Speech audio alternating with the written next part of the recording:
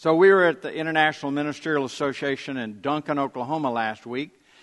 It was my call to preach the missions conference, missions part of it. And I was excited about that. The Lord gave me a message where I could shoot my bow and arrow. Remember when I shot my bow and arrow? We did a series on the outdoor series, and I stood over here and I shot a target over there. Well, the Lord gave me a message on 2 Kings chapter 13 when Elisha hit the ground. He had King Jehoash hit the ground with the arrows, and he was angry because King Jehoash only hit it 3 times. And he said, "You should have hit it 5 or 6 times." And he said, "If you had done that, then you would have completely destroyed the enemy." And the Lord spoke to my heart about the bow being the church and the missionaries being the arrow, and how we launched forth the arrows. And I had a great time. And at the very end, I got to shoot the bow and arrow, and I hit the bullseye. Thank God. You always a little pressure. I had all the guys' attention. Let me put it that way. They were all hanging on because they could see the bow. They knew I was going to shoot something. Somebody. I asked for volunteers if somebody would hold an apple, and no volunteers. Anyway, it's so good to be here. At that conference, I had an unusual experience. A man walked up to me. I didn't know him as a pastor. And he walked up. He said, "I've been watching you." I said, "Oh, really?" He said, "Yeah, I've been watching you from afar. Kind of looking at you." And I said, "Okay." I don't know where he was going with this. He said, "Well, I've come to the decision that you really are happy." I said, "Yeah, I am happy." And so then he explained. He had gone through a transition, and he was about 40-something years old. He had been given a church of over 2,700 people, seats over 4,500, but with millions and millions of dollars in debt. And he was struggling. He was struggling with the huge weight of the debt that was upon the church. And it was not a good transition. They literally had to force the founder out because the church was going down so fast. And he had to take it. And then the former pastor gave him all kinds of problems and difficulties and tried to undermine him. And he said, "The reason I'm walking up to you and talking to you, and I've been watching you," he said, "I just wanted to know that it could be done right. That transition could go well without a lot of fighting and feuding and things." And he said, "Would you please give me the story of Living Word Church? How did you build a church debt-free? And why in the world did you walk away from that? And how in the world did you..." He just wanted all the blanks. He actually, Ben told me that he actually talked to Ben a couple of months ago in a little video chat thing, and got a few details, but I kind of filled him in on all the other details. But the answer to the question is, Vicki and I are so happy. We are loving it. We miss the people, but we don't miss the pressure. If that makes any sense to you. I guess Vicki and I had the opportunity to kind of grow with the pressure of the church as the church grew. And so it didn't weigh on me as heavily. But once we walked away, oh my goodness, it's just wonderful. It's just great. We get to see our grandkids at least 2 or 3 times a week. We love to see them. We're excited when they leave. We're excited when they come. If you're a grandparent, you understand that, But we have a great time with them, spending time with our daughter and our son-in-law. And when we left, I said I felt like the Lord wanted me to reassign me so I could pour into the lives of other pastors. And what I quickly realized is you don't just walk up to a pastor and start pouring into their life. There has to be a relationship. And so I've been developing relationships with other pastors. And those doors are beginning to open more and more and more. And I'm beginning to be able to meet with pastors and talk to them. And they have so many problems. And they feel this intense pressure. And I'm able to help them and encourage them and speak into their life. And Vicki and I are loving where we are. We have 20 acres there in the hill country and deer everywhere. And I shot a 9-point buck on my own place last Monday. And it was just so exciting. I can make it to my deer stand in about 3 minutes out of my back door. So we're having a wonderful time. We are happy. We do miss you. Something the Lord put on my heart this morning. The message that I'm going to share with you is God is faithful. God is faithful. And the Lord has put this message on my heart because there is I want to say this correctly. There is this spirit invading our country. It's a spirit of division. As I sought the Lord, I just felt like the Lord said, the enemy is putting thoughts in the minds of people everywhere to divide. God works to bring together. He's a God of unity. He's a God who pulls together. He's a God who brings families together. He brings churches together. He brings a nation together. And our nation is fracturing, and the enemy is hard at work to divide our nation.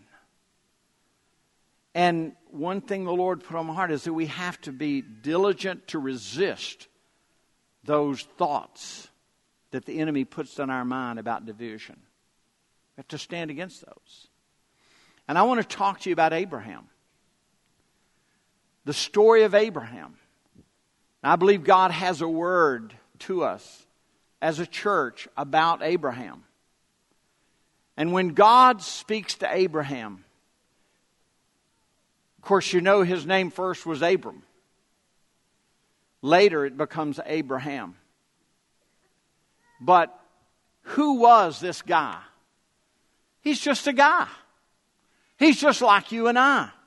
When God speaks to him and tells him to leave the land, he's not a special, great man of faith and power. He's just a guy.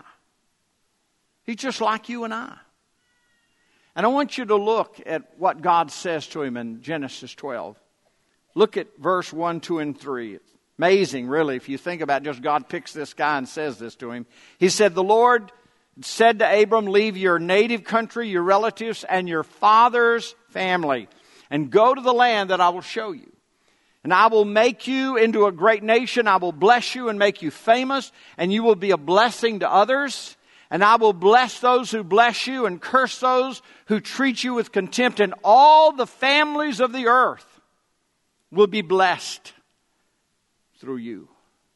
Now, is that not an amazing word from God Almighty to just Abram? He hadn't done anything special. God just speaks to him.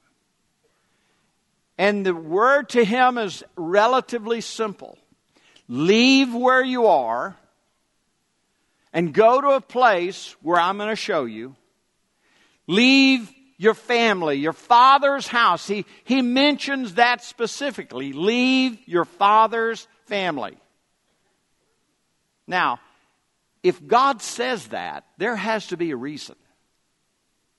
God sees something about his family that he knows is going to be a problem in Abram's life. And so he says, I need you to leave your father's house here. Obviously, bring your wife, your children, but leave your father's household. Now, I'm sad to say, Abram sort of obeyed. He kind of obeyed, but he didn't really obey. Because you see it now in the next few verses. We're going to read verse 10 down to verse 20. Follow with me and you can see what happened. It says, at that time a severe famine struck the land of Canaan, forcing Abram to go down to Egypt, where he lived as a foreigner. As he was approaching the border of Egypt, Abram said to his wife Sarai, look, you're a very beautiful woman. When the Egyptians see you, they're going to say, this is his wife, let's kill him so we can have her. So please tell them you are my sister. They will spare my life and treat me well because of their interest in you. I want to say, Abram, that is not a good idea. Are you not just thinking about yourself? And sure enough, when Abram arrived in Egypt, everyone noticed Sarah's beauty. She must have been beautiful. When the palace officials saw her, they sang her praises to Pharaoh, their king. Sarah was taken to his palace. Then Pharaoh gave Abram many gifts because of her. See, he profits from the lie. Sheep, goats, cattle, male and female donkeys, male and female servants and camels. But the Lord sent terrible plagues upon Pharaoh and his household because of Sarah, Abram's wife. So Pharaoh summoned Abram, accused him sharply. What have you done to me? He demanded. Why didn't you tell me she was your wife? Why did you say she is my sister and allow me to take her as my wife? Now then, here's your wife. Take her and get out of here. And Pharaoh ordered some of his men to escort them, and he sent Abram out of the country, along with his wife and all of his possessions. Why did Abram lie? Why did he do this? Well, I believe God has a word to you and to me that we can learn from what Abram did. I believe in every Old Testament story, there's something God is weaving through the pages of history that will speak to the church thousands of years later. And the first thing I see in Abram's life, first thing that I see in this story about him lying, and that is when we lie, we often lie in order to avoid the consequences we don't want to face. How many of you have ever not wanted to face some consequences, and as a result, you didn't tell the full truth? Come on now. Now, how many of you are lying right now? Yeah, you're lying because you don't want anybody to know you've ever lied. The truth of it is we probably all have. That's the truth. We get in a tight situation, we get under pressure, and we just don't tell the full truth. And someone will say, well, Sarah was kind of like his half-sister. Yeah, that may be true, but it's still a lie. It's still a lie. It was still a lie to avoid the consequences. And when you do that, several things happen. First of all, you end up hurting the people you love the most. It's obvious that when Sarai got into Pharaoh's household, she told somebody. Because now Pharaoh knows he's gotten the word. And now he's ready to get rid of her and Abram. And he says, Abram, why did you lie to me? Why did you do this? Why did you tell me she's your sister and not your wife? And see, that's the problem. We hurt the people we love the most. And the second thing I want us to see about this is that when you lie, it sets up a mindset that opens you up to a life of compromise. Abram is going to fight this battle again. He's going to deal with problems of compromise. And this is a problem in Abram's life. And I want us to see that Abram failed miserably. Now, think about it from God's viewpoint.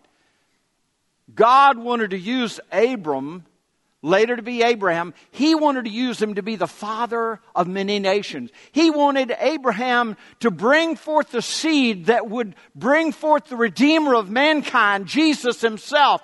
He wanted Abraham to begin the nation of Israel that would fulfill what he said in chapter 12.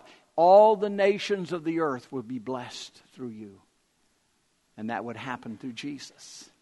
So God needed a man who would be obedient, who would not lie. He wanted a man of integrity. I said this to someone the other day. Anointing follows character, not talent. Talent is cheap. Comes and it goes.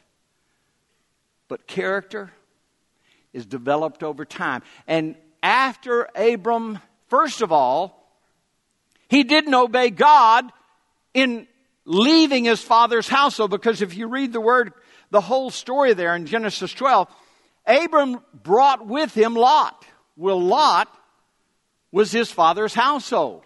It's his nephew. And as you read the whole story, you figure out Lot has some problems. Lot is a man of compromise. He doesn't have a heart after God. And God saw that Lot was going to be a real problem. And I happen to believe Lot was the reason God said to Abram, leave your father's household. But I have good news for you. God always gives you a chance to redeem your wrong choices. Aren't you glad? We can make wrong choices in our life, but God works at redeeming those wrong choices. I've made wrong choices. You've made wrong choices. It's amazing how we so quickly criticize and judge someone else when they make wrong choices when we've done it too. We get mad at them over what they do when we've made wrong choices. How judgmental and hypocritical is that of us when we criticize them for what they've done when we've done the same thing or worse? That's why he said, judge not, lest you be judged. And be merciful. Because we're going to need that same mercy. So, does God give Abram the chance to redeem his wrong choice? He does. Because God forces the issue. And if you remember the story, remember what happens? They're staying together, and both Lot and Abram, they both have cattle and family and servants, and they're just overflowing. And now their herdsmen start fighting. Now they're having arguments and all kinds of quarrels are breaking out amongst the herdsmen about the land. And so literally, Abram has to talk with Lot and says, Lot, man, we've got a problem here. Should we as kinfolks be fighting about this? He says, listen, I just want you to know, you can have anything you want. Go north, south, east, or west. Take any land you want in any direction, and I'll go the other way. He just gives him a carte blanche choice. You take whatever you want. And Lot looks down at that fertile ground down there, the lower Jordan Valley, a little bit further, Sodom and Gomorrah. And that's basically where all the civilization was settling down there, because that's where the river was. The Jordan River flowed through there. And it was well watered. And so it wasn't surprising the Lot said, I'll take that down there. That looks great, green down there. And so Abram says, okay. And here's the key. It says, after Lot left, God speaks to him. After Lot left, then God speaks to him. And he declares to Abram, he says, Abram, I'm going to give you this whole land.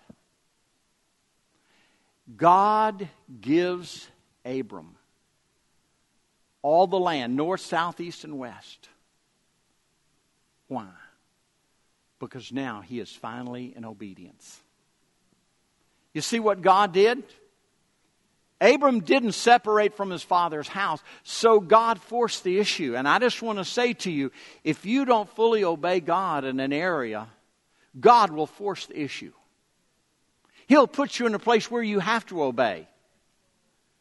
And God put Abram in that place where he is forced to obey God and separate from Lot. And as soon as he separates, God speaks to him and says, Abram, I'm going to give you all the land around. Now what's interesting, God gives Abram the land that he just gave to Lot. Why? Because God knew Abram would not take it, keep it, or be a good steward of it. Because the next time we find Lot, where is he? He's not out in the vineyard. He's not out taking care of flock. He's living inside of Sodom. He's in the city of Sodom, where he should not have been. But that's where he is. Sure enough, he's not a good steward of what Abram gave him. And he ends up losing that because God gave it all to Abram. And I just want you to see that God will give you that opportunity. Look, if you would, to Genesis 13. We'll pick up at verse 9. He says, the whole countryside is open to you. Take your choice of any section of the land you want, and we will separate. If you want the land to the left, I'll take the land on the right. If you prefer the land on the right, I'll go take the land to the left. Lot took a long look at the fertile plains of the Jordan Valley in the direction of Zoar. The whole area was well watered there, like the garden of the Lord or the beautiful land of Egypt. This was before the Lord destroyed Sodom and Gomorrah. Lot chose for himself the whole Jordan Valley east of them. He went there with his flocks and his servants and parted company with his uncle Abram. So God forces the issue. And here's the good news. There is always the blessing from obedience. And when God gives that land to Abram, it is God's way of saying there are great blessings when you obey God. How many of you in here have ever not obeyed and then a little bit later that you did obey and God really blessed you? He will do that. He will show you His blessings. Look, if you would, this next part.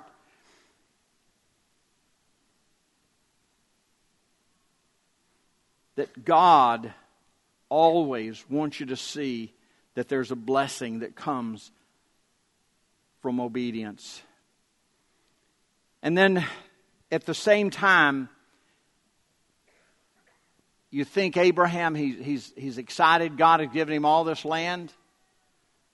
And you know the story that Lot is in Sodom, and then God sends those to visit, first of all, Abram, and then the two of them go down into Sodom and Gomorrah, and they're destroyed because of the wickedness of Sodom.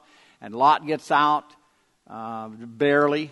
Literally, the angels have to grab a hold of his hand and drag him out of there.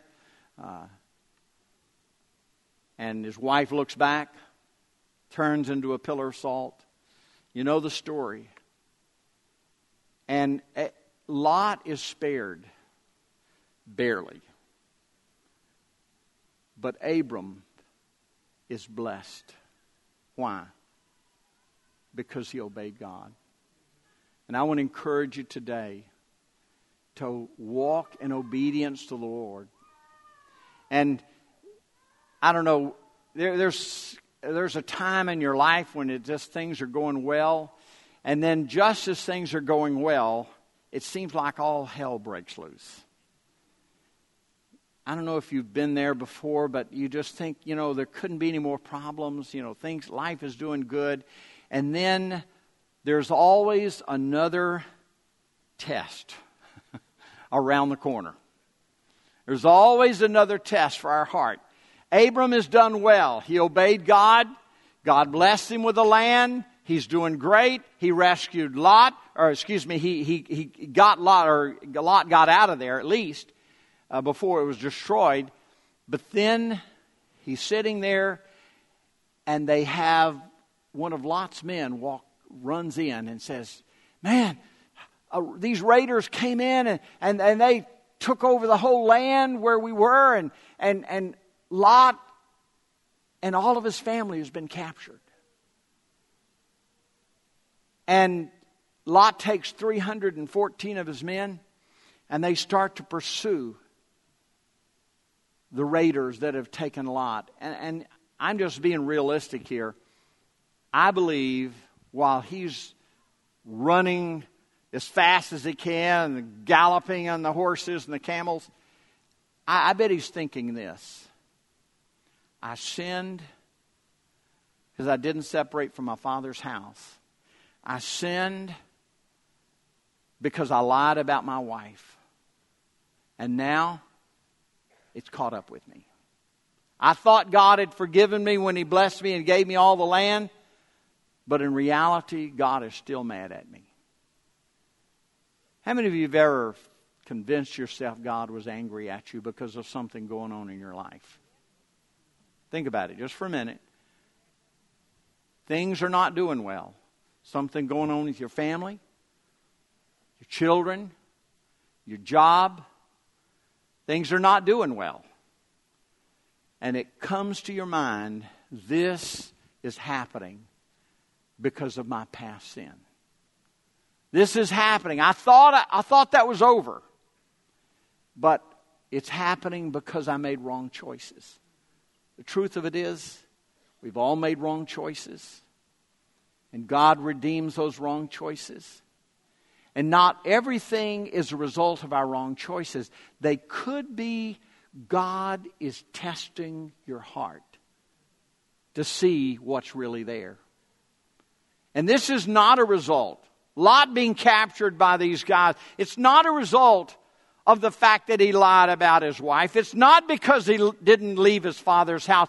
It's because God needed a man that He could trust and who would be obedient. He knew that Abraham would have to be a man of faith. He would have to be a man who trusted God. He knew he needed a man who would be a man of integrity.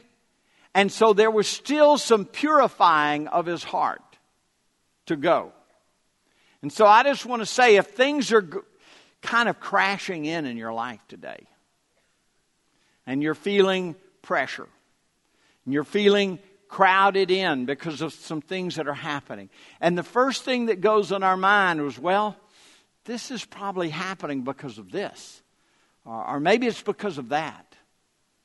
And I just want to say to you, it's probably not that at all. Because once it's washed by the blood of Jesus and you've confessed that thing, it's gone. It's over. It's been dealt with, and God forgives. And when God forgives, He forgives completely. He washes it away. It is not brought up again. That's what Hebrews tells us. He does not remember our sin again.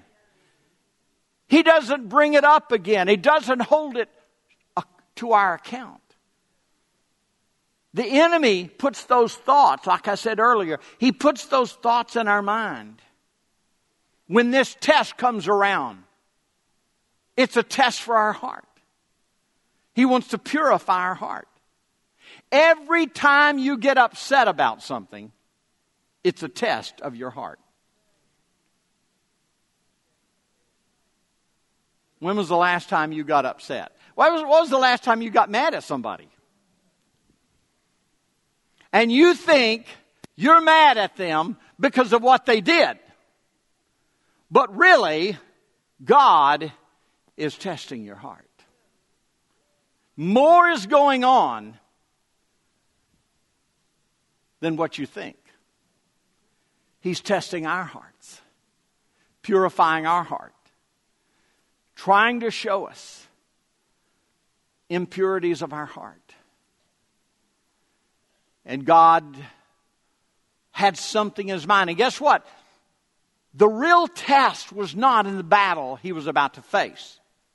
Because when Abram finally found these raiders, he split into two parts.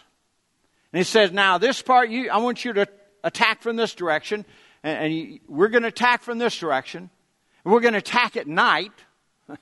That's amazing. And God will give us victory.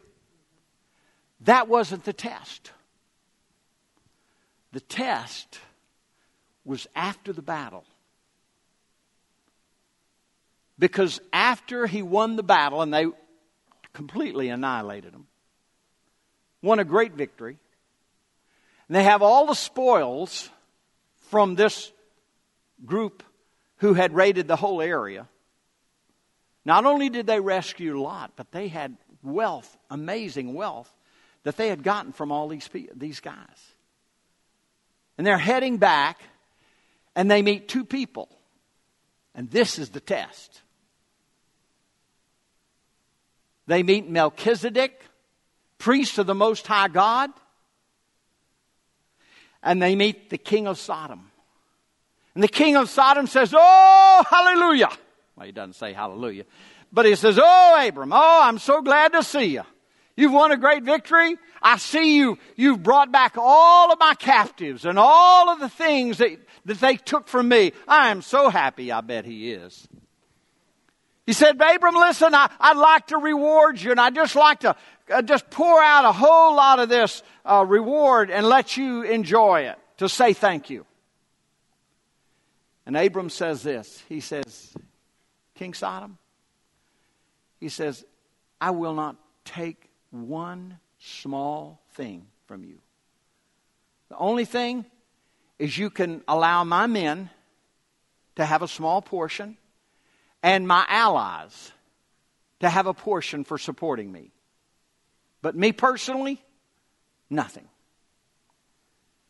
And then he said this, "Because I don't want anyone, you or anyone else, to say that you have helped me or made me rich or helped me to win the battle.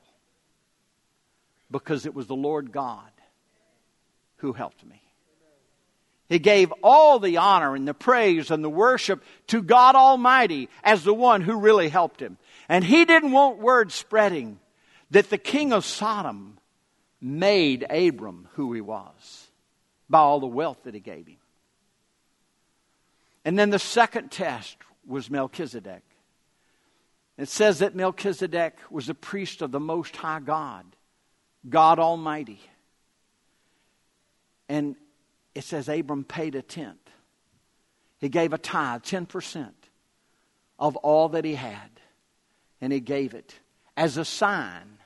Whenever you give a tenth, it is the recognition of God's firstness in your life. You are first and foremost in my life. And everything belongs to you, O Lord. And because I believe everything belongs to you and that you are my total source, I want to give you that tithe. And he worshiped the Lord God. And they had bread and wine celebrating the covenant together. Oh, I can imagine the heart of God as he watched this transpire.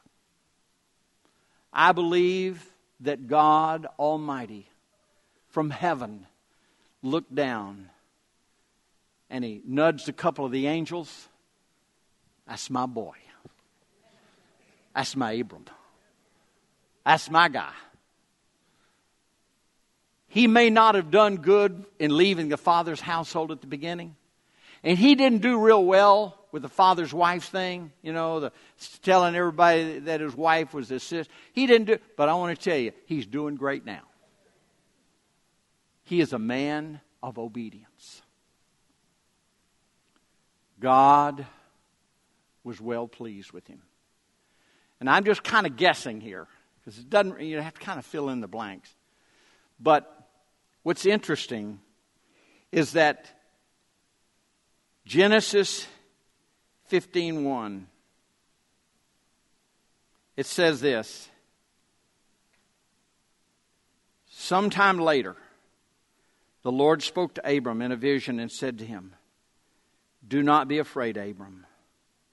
I'll protect you. And I'll be your great, exceeding great reward." Interesting that God said, I'll be your exceeding great reward. Do you see the tie in there? He just turned down a huge reward from the king of Sodom. And maybe he's walked away from that thinking, boy, I could have really used all that. And God comes to him and he says, hey, Abraham, still Abram. He's about to be Abraham. He says, listen, I just want you to know I'm well pleased with you and I'll be your great exceeding reward. How about God being your reward rather than what the king of Sodom could come up with? Would you rather God to be your reward? A reward that never ends, never rusts, never mildews. A reward that is from everlasting to everlasting. God is saying to Abram, I'll be your great exceeding reward. You never have to worry. I believe Abram, and we see the story later. Remember when God spoke, now it's Abraham, and he says, I want you to take your son Isaac. Of course, this is years later. Sacrifice your son. Abraham willingly obeys God. That kind of obedience is won and tested and proved over a long period of time. If you have someone in your life that's not doing real well, I just want to say, give them a chance. Give them some time. God is working in their life. It takes time for God's promises to be warned and proven in our life. Now I have bad news for you. I would like to say Abraham has now become a great man of faith and power, and he is not going to make any more mistakes, and he is doing great, and hallelujah, everything goes great. But I'm sad to say to you that Abram, in Genesis 21, well, it's actually all of Genesis 20.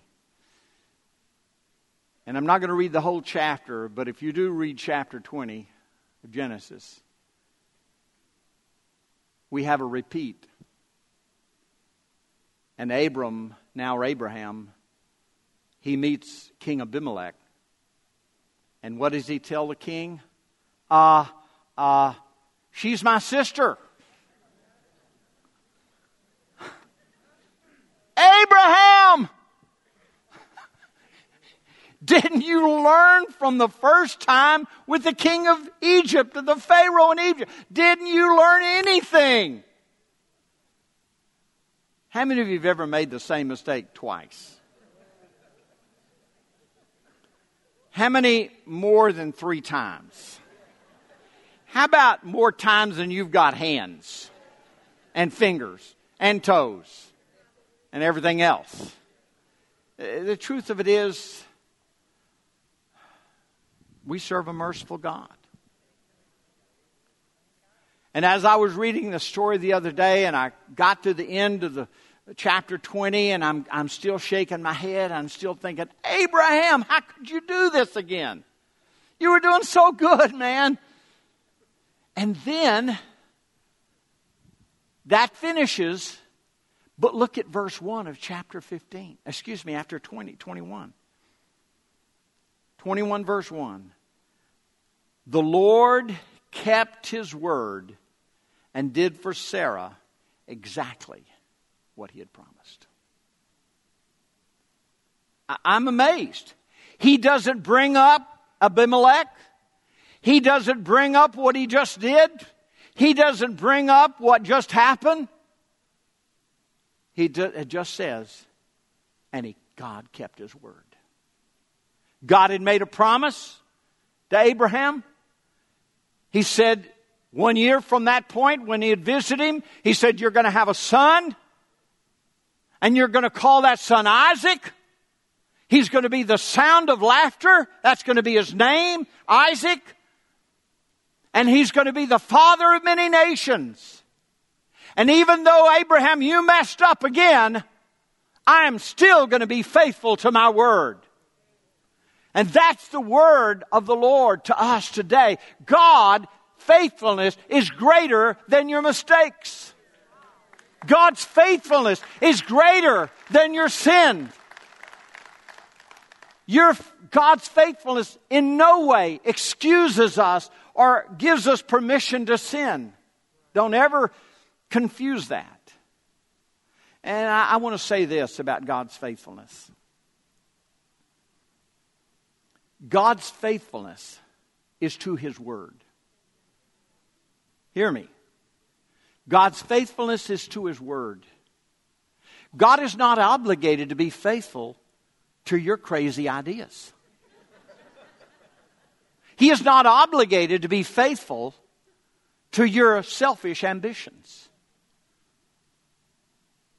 He's not obligated to be faithful to our thoughts and our desires and our whims and what we want to happen.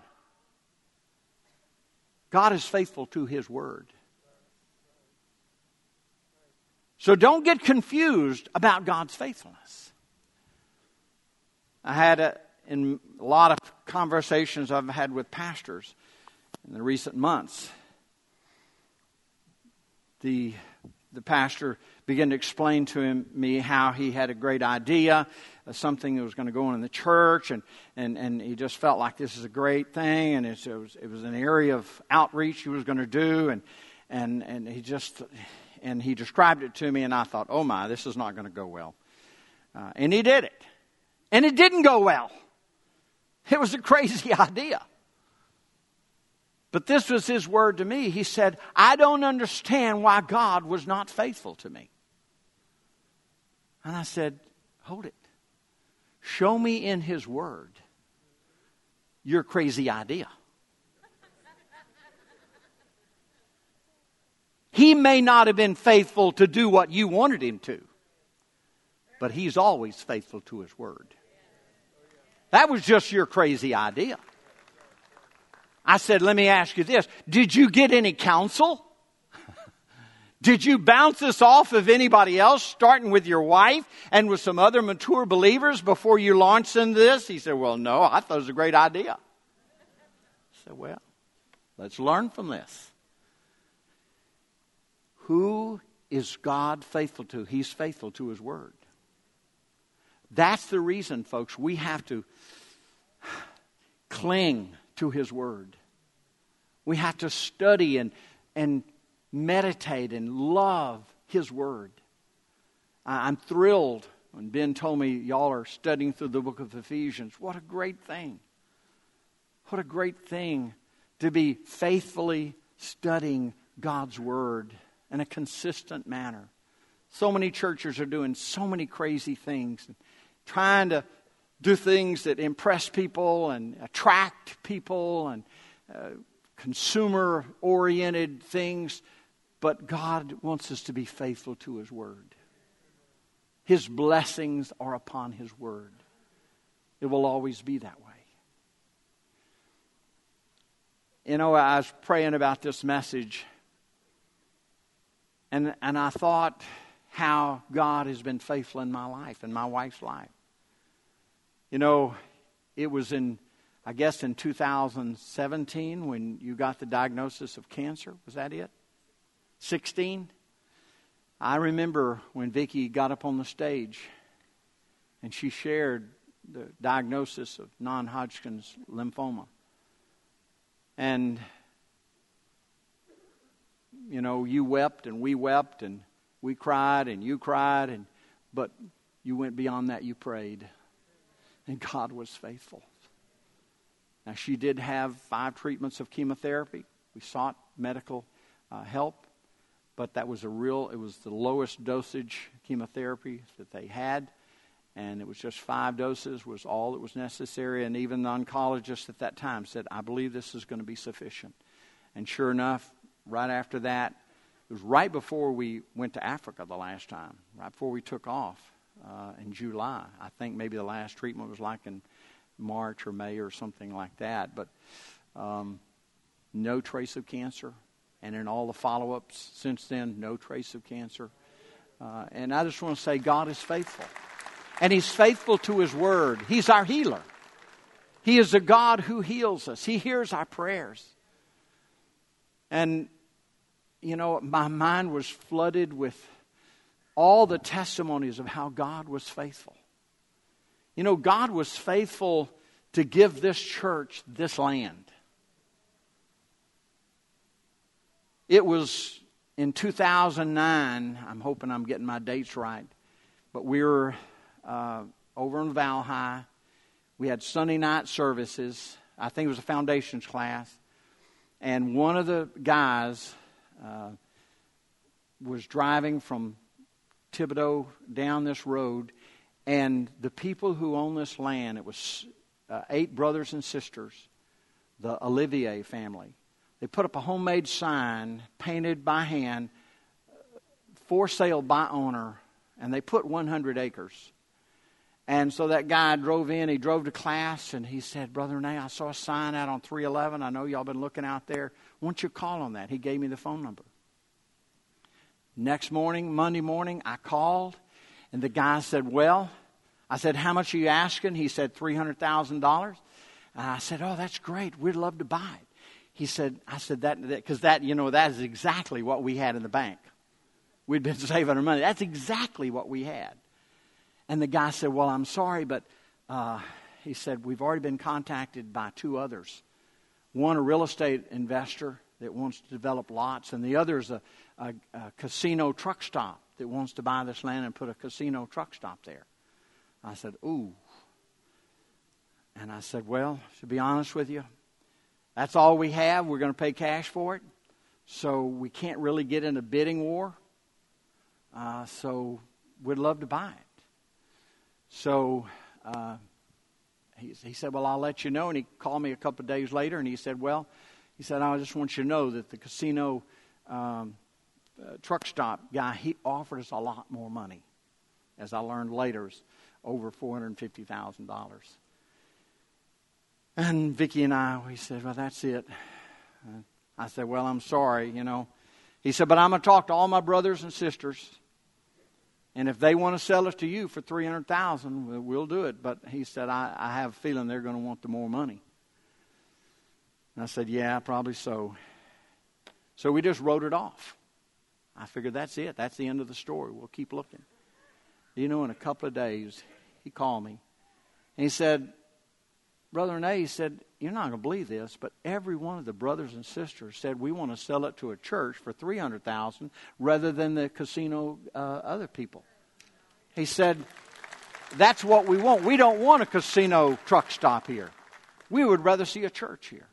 I said, all the brothers and sisters agreed with that? He said, yeah. I said, great. I said, let's sign a contract. Do you know he would not sign a contract? He said, if you'll come over here and shake my hand like a man and tell me you'll buy it, I'll shake your hand and I'll give you my word. And my word is my bond, if your word is your bond. Old-fashioned guy, I got in my car. I drove as fast as I could. I boogied down 311 and I got here. I met with him. I stuck out my hand. I said, I agree to buy this. $300,000. He took my hand, $300,000. We never signed a paper until the day of closing. On the day of closing, he was a man of his word. I want to tell you, folks, that was a miracle. Miracle from day one. Now, this property didn't look like it does today. Especially, I remember the financial council. We came out here and we looked at this. The weeds were over our head. It was overgrown. It was a mess. You couldn't even get back to the back because the weeds were so tall. We had to bush hog a trail to get all the way to the back. God was faithful. And the stories of God's faithfulness have been over and over. Healing in your lives, marriages restored, God's faithfulness. And see, He's faithful to His Word. He wants His Word proclaimed in this area.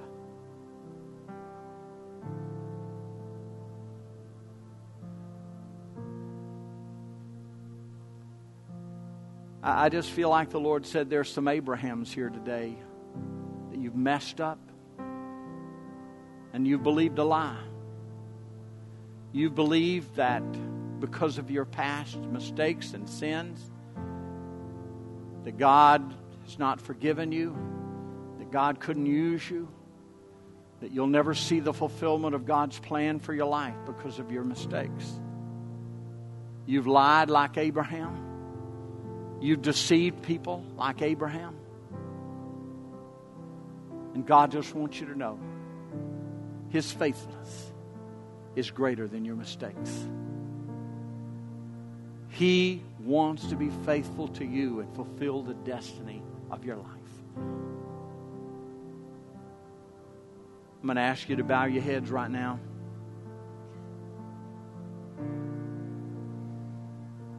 Oh Lord God, God of heaven and earth, Almighty God, Maker, Creator, faithful God.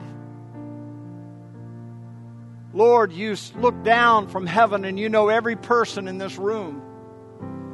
You know our sins and our mistakes, our failures. You know our failings. You even know our wrong thoughts. And yet you love us.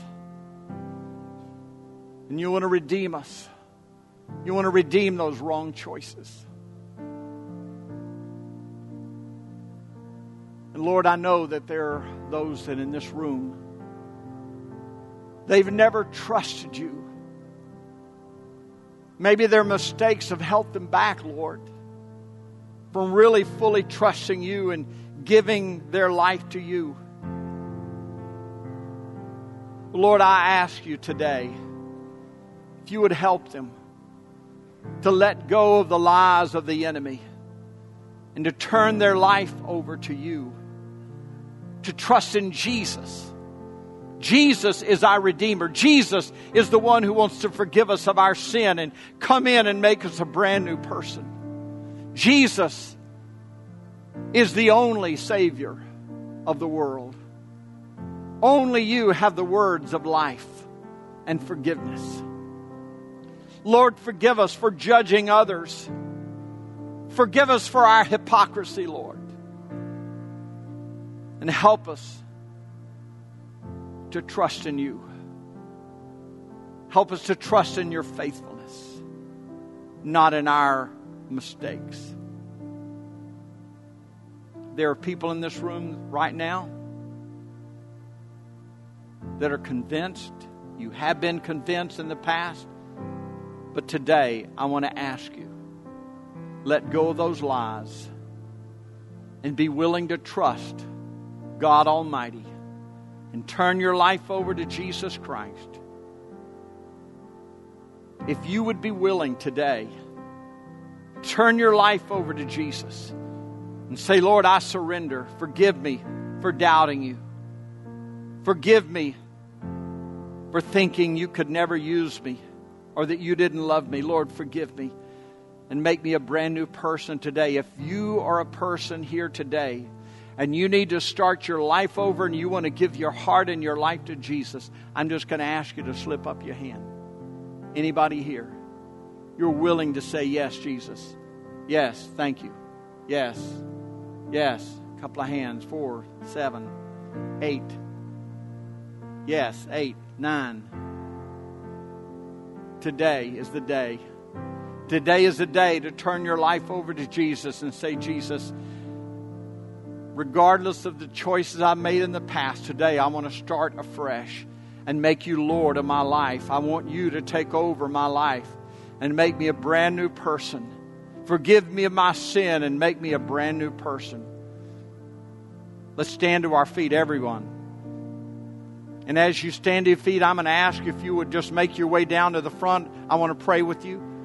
If you raise your hand, or if you're a person who say, I want to start over today with Jesus, I want you to get out of your seat and come down here. You've made mistakes, just like Abraham has, but you're ready to let go of those mistakes. Amen. You're ready to let go of those mistakes and say, I'm ready to let go of those and make a brand new life with Jesus. Come on. Come on. Come on. You're ready to turn your life over for Jesus? Thank you. Thank you, young man. Thank you. Thank you for being willing to say, God, I need you.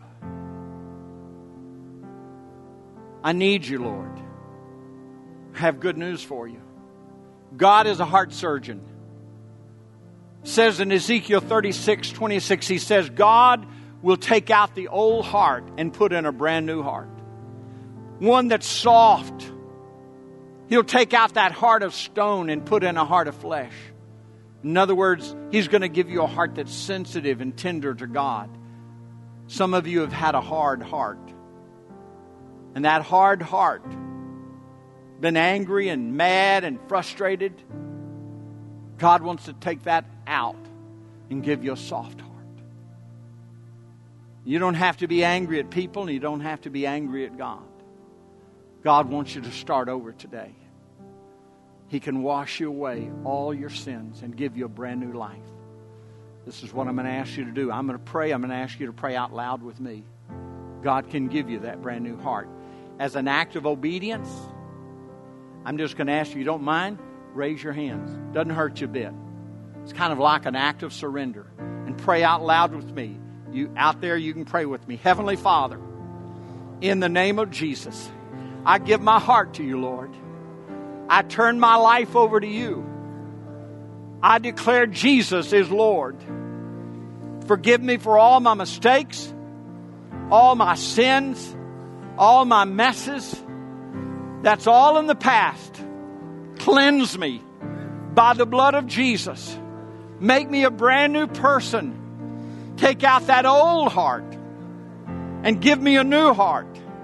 Put your Holy Spirit inside of me and renew my spirit. Give me a new heart, Lord. I will never be the same. I give you my life and I declare you Lord. In Jesus' name I pray. Amen. I will never be the same. Amen. Amen. I love you, man. Praise God. Bless you. Thank you, man. Thank you for coming. Thank you for coming down, making that decision. Praise God. Amen. A lot of you I don't know. Some of you I do. Bless you. Hey, praise God. Bless your heart. Thank you. Thank you, young lady. Thank you for giving your heart to Jesus. Hey, young man. Bless you. Heaven rejoices. Heaven rejoices when one person comes to Jesus and turns their life over to Jesus. I believe they break out in a dance. They're probably jumping and hopping and skipping and rejoicing in heaven. When one sinner repents, there's rejoicing in heaven. And if you haven't done that, do it. Turn your life over to Jesus. Amen. I love you. Good to see you again. May the Lord bless you. Amen.